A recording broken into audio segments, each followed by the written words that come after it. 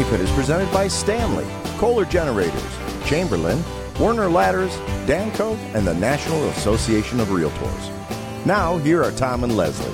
Coast to coast and floorboards to shingles, this is the Money Pit Home Improvement Radio Show. I'm Tom Kreitler. And I'm Leslie Segretti. On air and online at moneypit.com. What are you working on? Pick up the phone. Let's tackle that project together. Call us with your home improvement questions right now at 888-MONEYPIT, 888-666-3974.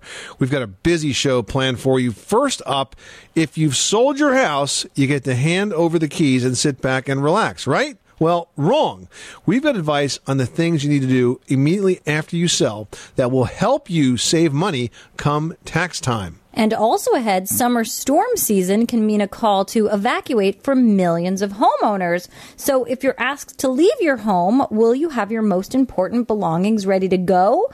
We're going to find out how to pack a go bag in just a little bit. Plus, does your house have a history? I'm sure it does.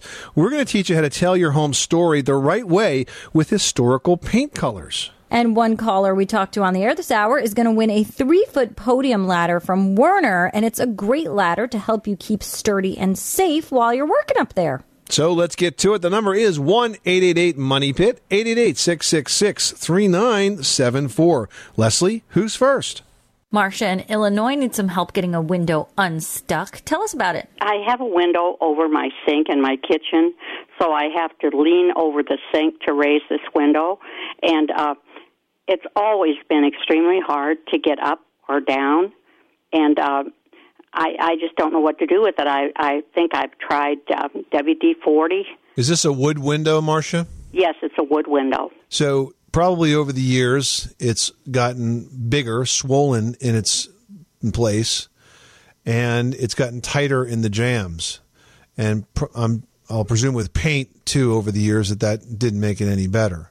So why don't you think about a replacement window? I mean, look, we can talk to you about taking this whole window apart and sanding down the jambs and sanding down the sashes and making it easier to use and replacing the cords and the balance and all that work. But I think this would be a good time to treat yourself to a replacement window. You don't have to do all the windows in the house.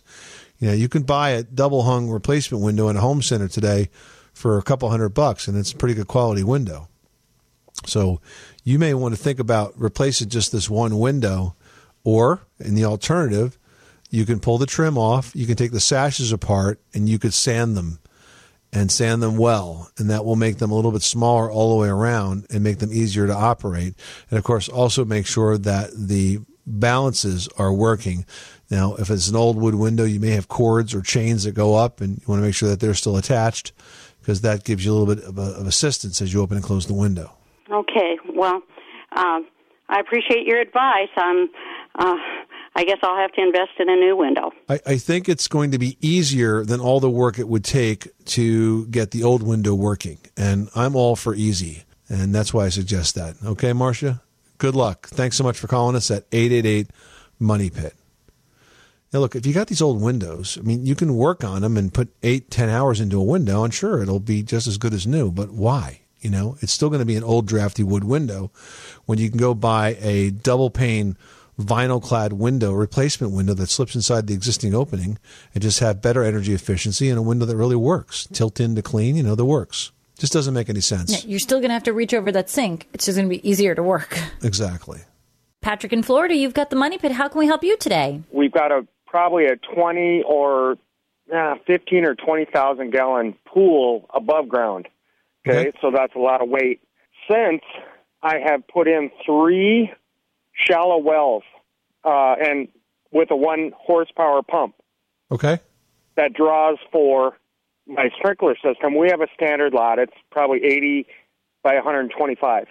And I'm getting some sagging, or not some sagging. I'm getting a decent amount of sagging on the pool fence. So am I sucking too much water out and then the weight is pushing it down? Or what do you think? The water shouldn't impact the fence. If the fence is settling, I don't think it's because you're pulling water out from under it. Usually if you get a lot of settlement, it's because of the grade of the land. If there's a lot of water sitting in there, like from rainfall, and you have weight on top of that, then that will disturb the soil. It makes the soil weaker, and then things shift. Okay. So I don't know if you can connect the well with the movement of the fence. Just the fence that's moving? Yeah, it's pulling away from the main post. It's probably just a little bit of settlement in that area. Pulling away from the post like that is not that terribly unusual.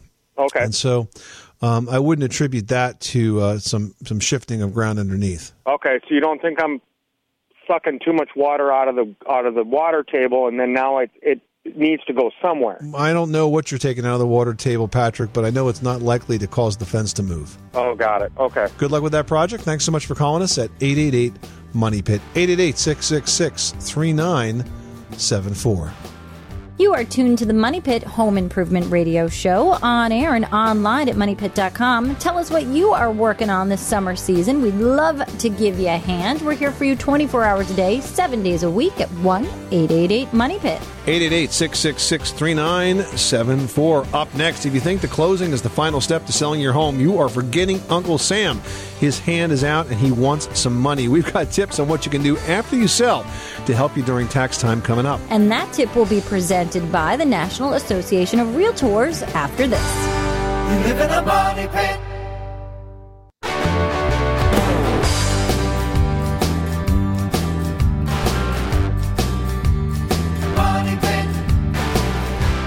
Making good homes better. Welcome back to the Money Pit Home Improvement Radio Show. I'm Tom Kreitler. And I'm Leslie Segretti. And the number to call is 1-888-MONEY-PIT. We would love to talk with you and hear about your home improvement projects.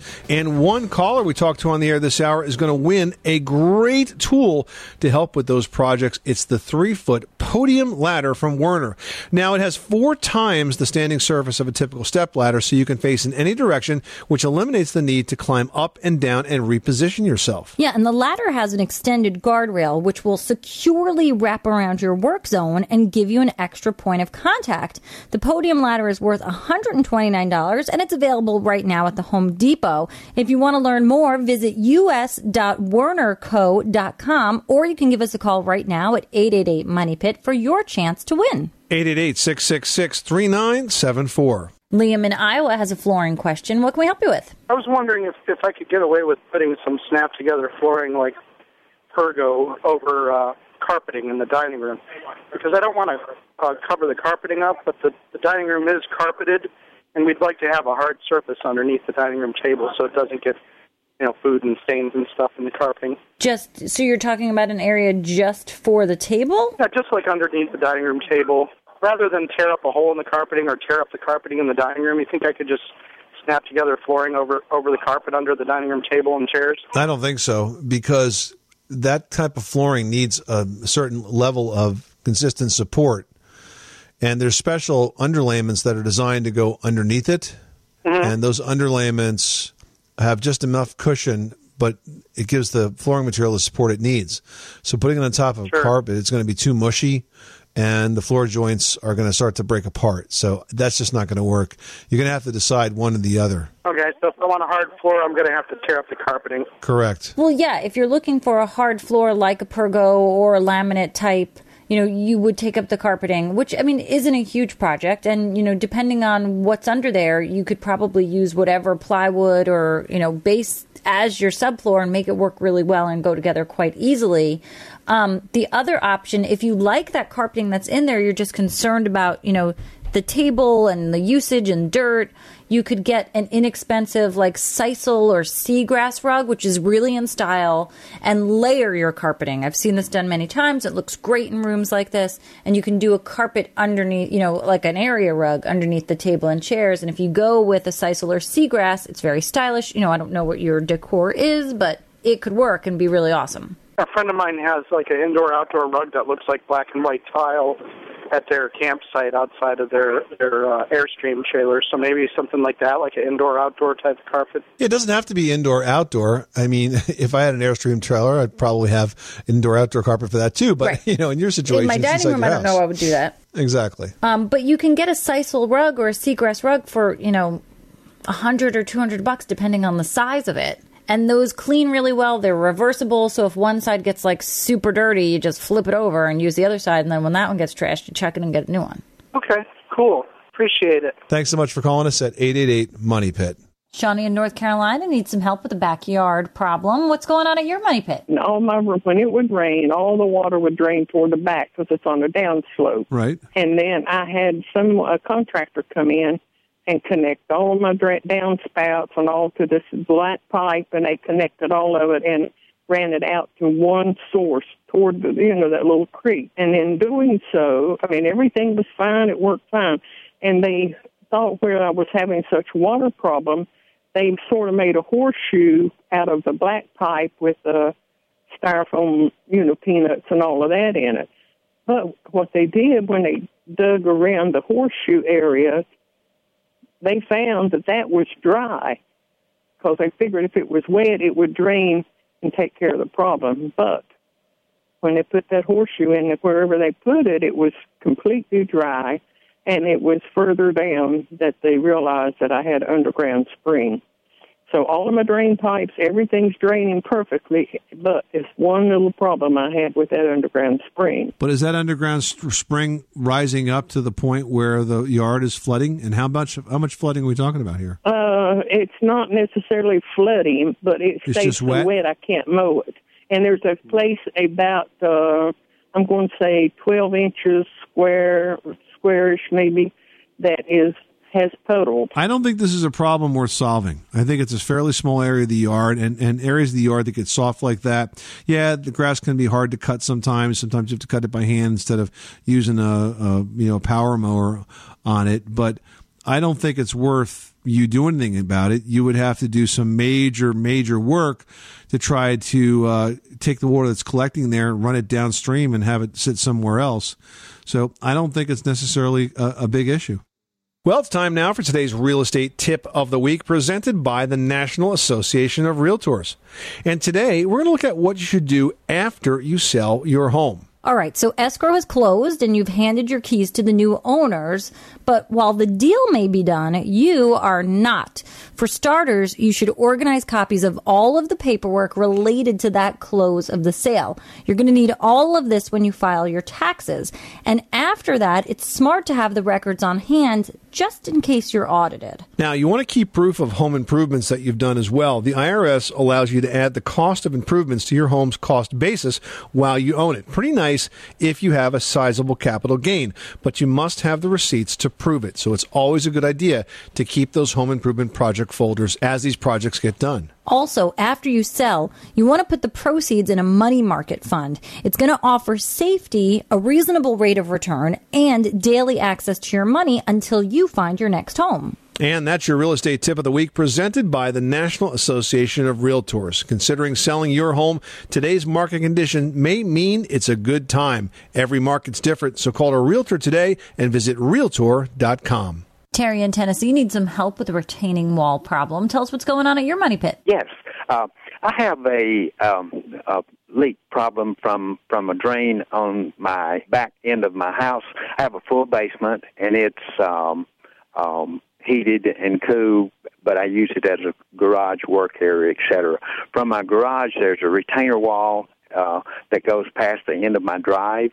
It's about 20 yards long. I have two drain pipes at the bottom of that, and when it rains, mud is coming out, so undoubtedly it's stopped up, and I'm hoping that you can give me the name of some apparatus without digging out the whole entire back of the retainer wall. So the mud gets from behind the retainer wall and then comes out the bottom of it on the low side, and runs down your driveway or something? Yeah, the retainer wall is right at the end of my driveway coming up from the street to the end of the house. So the solution here would have been in the way the retaining wall was built to begin with, because behind the retaining wall, it sounds like there's a lot of dirt sort of pressed right up against it. The way to build this is dig down around the retaining wall, probably about 2 feet behind it, and then you're going to have stone that is about 12 inches away from the retaining wall. Behind that, you'd have a filter cloth, and then behind that, you'd have soil. I'm talking vertically now. So up against the retaining wall, you have stone. Right behind the stone, you have filter cloth. Right behind that, you have the soil. And so if you don't have something like that, and you're getting a lot of dirt that's just basically turning to mud running through the wall, then that's going to happen. Now, I guess your question is it really worth it to regrade the area behind the retaining wall to put in the proper type of drainage stone and so on. Or you just put up with cleaning your driveway every once in a while. I mean, for me, if I bought into a house that was like that, I'd probably clean the driveway every once in a while. Yeah. Well, it's almost a constant thing when it rains. But when the drain pipe, of course, it was put all the way around the house. The proper drainage factor, like the drainage pipe, the gravel over the pipe, the cover over that. So it was all, done that way as far as having that done. It's just over time. The house is 17 years old. Well, it started to leak, and somewhere or another it filtered down into the drain pipe, which drains past my driveway, or it did at one time anyway. Well, I mean, you could always, rerun those downspouts so that they're not discharging that close to the house, and keep them, well away. That could help you a bit as well. But it really comes down to how that soil is put together behind the wall, if that makes sense to you. Okay. Well, that was my question, and I thank you so much for your help. Keith in New York, you've got the Money Pit. How can we help you today? What I have is an oil-fired boiler system that does hot water baseboard heating and also heats my hot water. And I have a well. And my question is whether I can actually divert water off of the well system from the boiler and put in an electric hot water heater system because oil is so expensive now. So you want to stop heating your domestic hot water in the boiler and instead heat it via an electric water heater? Yes, whether it's just a regular hot water heater or an instant hot, and that doesn't concern me, but I want to try using a little less oil. You absolutely can do that. And when it comes to choosing the right electric water heater, you want to make sure that you're choosing one that's as energy efficient as possible. And they do have some electric water heaters that are heat pump water heaters today. And they use a fraction of the electricity that the traditional tank water heaters use, but they're more expensive. If you get a good quality heat pump water heater, you'll be very happy because that water will be far less expensive than what's costing you now to run the boiler with the oil. I understand what you're saying. It's a very inefficient way to heat your house. Now, the other thing that you can do is, do you have a storage tank on that boiler? I have a pressurized storage tank that serves the domestic water. I don't know if that's... Right. Does it look big? Is it like 30, 40 gallons? It's 40 gallons, yes. It's oil-fired? It's oil-fired, yes. Comes directly off the boiler. Yeah. When you say directly off the boiler, it's separate from the boiler, or it's the hot water is heated through the boiler? No, it's separate from the boiler. Oh, okay. Yeah, all right. So, then, my original answer applies. You can replace that with an electric water heater, either a standard one or a heat pump unit. If you can't afford the heat pump unit and you're going to use the standard electric water heater, make sure you put it on a timer because you don't need to run it 24/7. You could set it to go off in the middle of the night. Oh, okay. Yeah, that would be very good. Okay. Yeah, I appreciate that. Thank you very much. All right, thanks so much for calling the Money Pit. Still to come, does your home have a history? Well, you can help tell that story with the right historical paint colors. This Old House host Kevin O'Connor is joining us next with tips. And today's This Old House segment is brought to you by the Stanley TLM65 Laser Measurer. Point, click, measure, done. Hi, this is John Ratzenberger, played the bar know-it-all on Cheers, and I'm behind the Made in USA movement. You know what was proudly made right here? Tom, Leslie, and the Money Pit Home Improvement Radio Show. That's right, and I tell the truth. On the Money Pit Radio Show, pick up the telephone, fix up your home sweet home by calling 888-MONEY-PIT.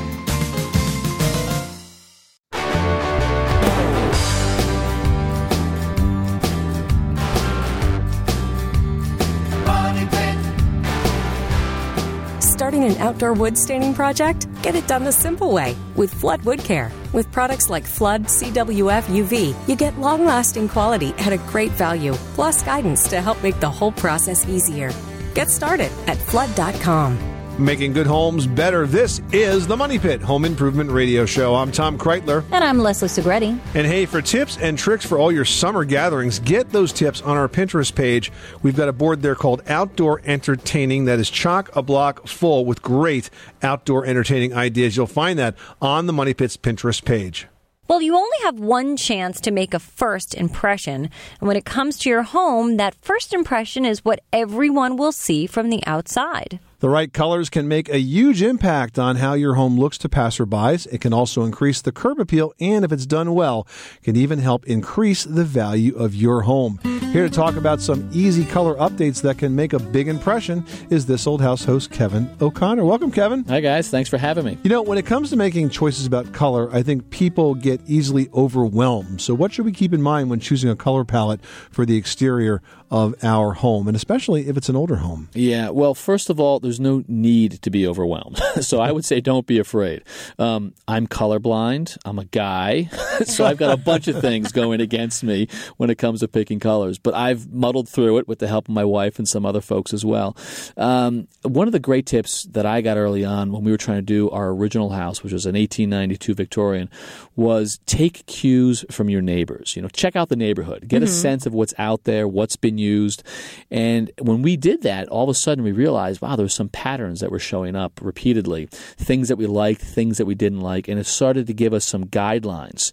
And then once you sort of got a sense of what's appropriate for your neighborhood or what sort of zone you're in, if you will, there are a couple of rules that are going to help you, at least with an historic house.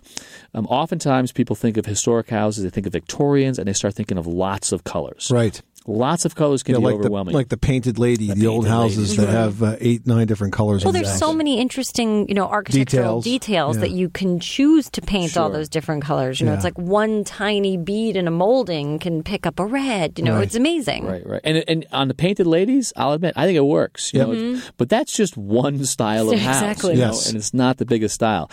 So we learned very early on a very simple rule. Basically, you are thinking about 3 paint colors, and you're thinking about those paint colors for different parts of the house. The body is one, the trim is the second one, and then any moving parts is a third color. And by that I mean doors, windows, the sash and such. And if you kind of keep that in mind, all of a sudden you're down to 3 colors and you know where to put them. And then those colors can be complementary or they can be contrasting, but that's a good way to go. And you don't really have to, deviate from that at all. If you do want to take it up a notch, sometimes the body, which is basically the predominant siding material, whether it's claps or shingles, sometimes these houses have got 2 different types of siding. Claps down low, shingles up high. Then, and pretty much only then, can you maybe have 2 different body colors where you call out those differences. Yeah, like maybe the same color family, but one's sort of a darker one, one's a lighter one, or something like that. Not too dramatic. Now, if you want to kind of stay historical with your color choices, and even if you don't have an old house, but you sort of like the rich tones of the older homes, any guidance on how to choose an appropriate historical color? Well, first of all, think about it. There are certain things on your house that you can't change. Right? And so you've got a roof color. You're not going to go out and change your shingles on your roof because you don't like the black. You prefer to have, say, an off red or something like that. So understand that you're working with some constants, some things you can change. And then start thinking about what style house you have and what era it comes from, whether it's colonial, federal, Greek revival. Different era houses, different style houses typically use different types of paint. So by way of example, the colonial houses built in the 1600s up to the late 1700s, they had a lot of earthy colors, the reds and the indigos, because they were made out of these organic pigments, literally things that we'd find in the ground to create color. And that's what was predominantly used back then. Jump forward to the Greek revivals, all of a sudden we had white paint. We can get things that are bright. Those houses, they tend to, have very few colors and maybe are sometimes just white. So understanding the style of the house, when it was built, is going to be a good roadmap for what types of colors you should be thinking about. Now, is it possible to actually use paint to camouflage something, perhaps a flaw in your home? Well, maybe not a flaw, but something you don't want to call out. Could you imagine if you had those big downspouts for your gutter, which are incredibly important, if you painted them a separate color? Well, that would just call attention to them. So if you painted them the same color as your trim, for example, it would actually help hide them and make them go away. It's another thing, too, with lattice. I see a lot of people who feel like they need to paint the lattice around the porch a different color. No, not necessarily true. You actually kind of want to make that go away oftentimes, so paint it the same as the body color. Generally, that's not the most attractive part of your house. No, generally usually you're hiding something. Exactly. So you ought to be hiding the lattice with a good blending paint job on it, right? Blend it in. Camouflage it, absolutely. Great advice. Kevin O'Connor, the host of TV's This Old House, thank you so much for stopping by the Money Pit. My pleasure. Thanks for having me. Catch the current season of This Old House and Ask This Old House on PBS. For local listings and step-by-step videos of many common home improvement projects, visit thisoldhouse.com. And This Old House and Ask This Old House are brought to you by GMC. GMC, we are professional grade. Still to come, if a storm hits and you're forced to evacuate, do you know what to take with you? Find out next. You live in a money pit.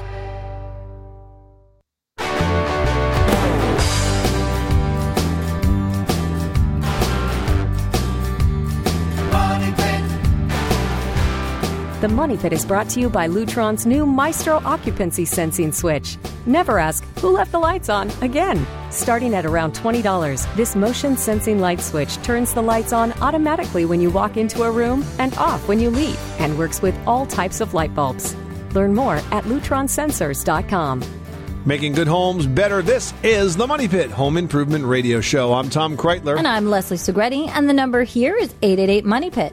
Now, one caller that we talked to on the air this hour is going to win a 3-foot podium ladder from Werner. It has 4 times the standing surface of your typical step ladder, so you can get up there, face any direction, and it's going to really eliminate the need to climb down and reposition the ladder because you can kind of pivot around. It's great. Now, the ladder has an extended guardrail, which securely wraps around the work zone, and it gives you an extra point of contact, which makes it super safe. The podium ladder is worth $129. It's available at the Home Depot. To learn more, visit us.wernerco.com and give us a call right now for your chance to win at 1-888-MONEY-PIT. Gayla in California is having an issue with the countertop. Tell us what's going on. I am. About 4.5 years ago, I remodeled my kitchen and installed Corian countertops. And I used the pattern called Savannah. It's one of the light ones. So I'm getting ready now to sell my home. And looking at the countertops, there sounds like thousands of hairline scratches. And I'm wondering, how can I bring back their luster? They never were shiny, but, they were lustrous. Yeah, they do have like a satin finish that looks very rich and nice. But obviously over time, just from, normal wear and tear, they are going to dull and, not look so great. There's a good website that generally specializes in granite and marble care. It's called stonecare.com, but they do have some products for Corian. And there's actually a spray, it's made to reduce a residue on the surface. I'm not sure it's going to help you with the scratches, but it could be a good starting point. It's called their Deep Cleaner for Corian. And that might be a good place to start, at least. Okay. Yeah, I don't know that they're that dirty. I do keep them quite clean, but it's just a question. It's just those hairline scratches, and when the sun comes through the window, you really see them. What that product does is it will also pull out any residue from all the cleaning that you have been doing so religiously, which is a good thing. The other nice thing, though, about Corian is the scratches can be repaired. And if the Corian can be repolished, basically lightly sanded, so to speak. Oh, I was wondering about that. Right, to actually pull those scratches right out. So that's not something that I would recommend that you do the first time out. No, but I don't if you think contact a kitchen cabinet company, for example, they might have an installer, and for a reasonably small fee, they might come out and repolish those tops for you. They're going to have all the tools and the equipment as well, and probably they can pull many of those scratches right out. Well, thank you. That sounds like the way to go for me. All right. Well, good luck with that project, and good luck selling your house. Well, thank you, and best to you both. Well, when the forecast calls for severe weather, make sure you're ready for the storm with this tip presented by Kohler Generators. First, you want to get a go bag ready. Now, if you live in an area where evacuations are possible, make sure everything you need to take with you is handy. Now, the go bag can and should include your medication, important papers, including your insurance info, some of your valuables like really important jewelry. You're going to want some clothing, and you need to have cash. You might also want to include some granola bars, bottled water, and a few toiletries because you never know what the food and water situation might be. Also, throw your cell phone charger in there and make sure you've got a charger for your car as well. And finally, keep your go bag handy with a flashlight so you can find it in case the power goes out. And this severe weather tip is presented by Kohler Generators. Running on clean propane or natural gas, a Kohler standby generator is permanently installed outside your home and comes on automatically within seconds of a power outage. To learn more, visit KohlerGenerators.com. Craig in Iowa is on the line, and he's dealing with a radon situation. Tell us what's going on. Well, my wife and I are in the process of buying a home, and we're in the process of closing on this home. When we gone through the whole process of, buying it and everything, we decided to have an inspection done. And then at the end of this inspection, where they go over everything mechanical and, about the house and everything, they then offered radon test to be done. And I had heard about the test and read about the test and figured it was a good idea to have it done. It was $100, which was pretty cheap compared to what we found out. And I guess what I'm trying to find out from you all is, in Iowa, they say that there's 70 to 71% of the homes in Iowa have a radon problem. Okay, now you had a radon test done. What did the level come back at? It came back at 18. Okay, so 18 picocuries? Yes. So 4.0 picocuries is the action guideline. Remember, I spent 20 years as a professional home inspector. I got this. Yes, sir. Okay, so 4.0 is the action guideline. So you have a radon problem. It's not unusual.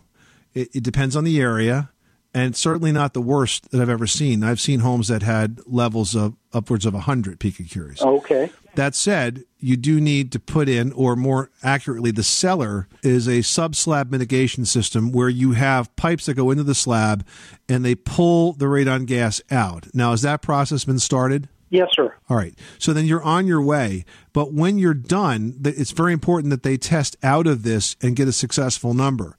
I will caution you, though, because this is a real estate transaction, remember that you are not in control of that house. And one of the biggest concerns that I had as a home inspector doing radon tests was I couldn't necessarily trust the sellers to leave my test alone. And if they open the windows or doors during the test, they're going to vent that house and get that number to be down. So it's really important that when you're doing a mitigation system, you would probably step away from doing charcoal absorption canisters, and you would do other types of radon testing. There's one called a working level monitor, where it basically takes samples on an hour-by-hour basis. And you can look at the results that come off of this, and what you look for as a tester is a normal pattern. And you're going to see a pattern that sort of climbs throughout the day and is really high at night when the house is completely still, starts to drop during the day. A good tester can tell if the test has been compromised. So just proceed cautiously, not an unusual situation. Sub-slab ventilation is the way to go. And when they're done, this test should be down to near zero. Thank you very much. You're very welcome, and I think you're doing all the right things. Thanks so much for calling us at 888-MONEY-PIT. Still to come, pool or no pool. We're going to help you figure out if a backyard swimming pool is right for you after this. 888 Money Pit.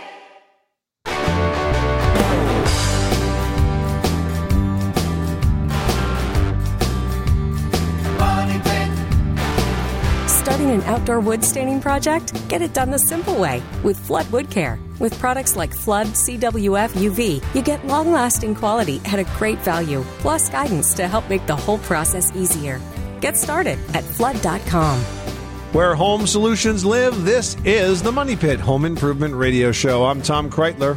And I'm Leslie Segretti. Hey, why not get the exclusive info about product reviews? Then go ahead and fan us on Facebook. You can be the first to learn about our latest articles and blog posts and find out about giveaways and sweepstakes. It's all right there at facebook.com/themoneypit. While you're online, post a question in the community section, just like John in New Jersey did, who writes, I'm thinking about installing an in-ground pool. However, I've heard that they do not get any of your money back when you're selling, and that it can actually be harder to sell a house that has a pool. You know, it's a good point, and especially if you live in a state like New Jersey where you've got 4 solid seasons. Now, if you live down in Florida or an area like that where it's super warm, maybe out in California, having a pool is almost a requirement in some neighborhoods because you'll definitely be the odd man out if you don't have one, and I think it could hurt your chances of selling. But in some of the northern states, you know, in the years I was a professional home inspector, Leslie, and I did work a lot in New Jersey, I'd say about half the time folks that bought houses that had pools loved them. The other half asked me how to get rid of them, you know, how to close them down, how to fill them in or whatever, because people have strong feelings about it. So it could help and it could hurt depending on who happens to walk in the door and is looking at your house. I think if you're going to put a pool in, it better be because you're going to use it and you're going to enjoy it first. And the investment value really should be secondary to that, unless you live in a state where it's just so common that you pretty much have to have one. John, I hope that helps you out. Patricia writes, when carpet becomes loose or wrinkled, do I need to purchase new padding? How much can I expect to pay per square foot for stretching the carpet? Now, I think if the top layer, or the carpet, if you will, is what's loose, I don't think you even mess with the padding. I think you strictly work with the top layer, correct? Yeah, and I don't see why you can't just re-stretch it. I mean, carpet does stretch out over time, and generally within its lifetime, it has to be re-stretched at least once, if not twice. How much should that cost? It's really kind of a service call sort of thing. I mean, it shouldn't be terribly expensive. It certainly shouldn't be something that you pay on the square foot. You know, if you pay a service contractor to come in and do that repair, and he charged you $100 or $200 for the trip, I mean, I think that would be very fair, but not much more than that, because there's just not that much work to do to get that project done. All right, Julia in Montana wrote, can you discuss some of the different countertop materials available and what the pros and cons are? I'm trying to decide between granite, quartz, or something synthetic like Corian. Well, Julia, there certainly are a lot of options available in countertop materials today, and probably the most popular are the stone materials. These would be quartz or granite. Now, the granite would seem that it needs very little maintenance, but in fact, it does need a fair amount of work because it needs to be sealed. And if you don't seal granite and if you don't seal quartz, the material can stain, especially if you were to drop a jar of tomato sauce or something of that nature on it. There's also solid surfacing material, which actually can include recycled plastic, so it has some green aspects to it. And I like solid surfacing because the surface is solid all the way through, and if you got a scratch, you can easily buff it out or sand it out, or a knife cut if you slipped off the cutting board or something of that nature. So those are the three sort of upper end tops that are available today. This is the Money Pit Home Improvement Radio Show, on air and online at MoneyPit.com. Thank you so much for spending this hour with us. Hopefully we've given you a few good ideas, some tips, some suggestions to help you get started on your home improvement projects, whether inside or out. You can count on us to lend you a hand 24/7. You can reach us always at 888-MONEY PIT. I'm Tom Kreitler. And I'm Leslie Segretti. Remember, you can do it yourself, but you don't have to do it alone.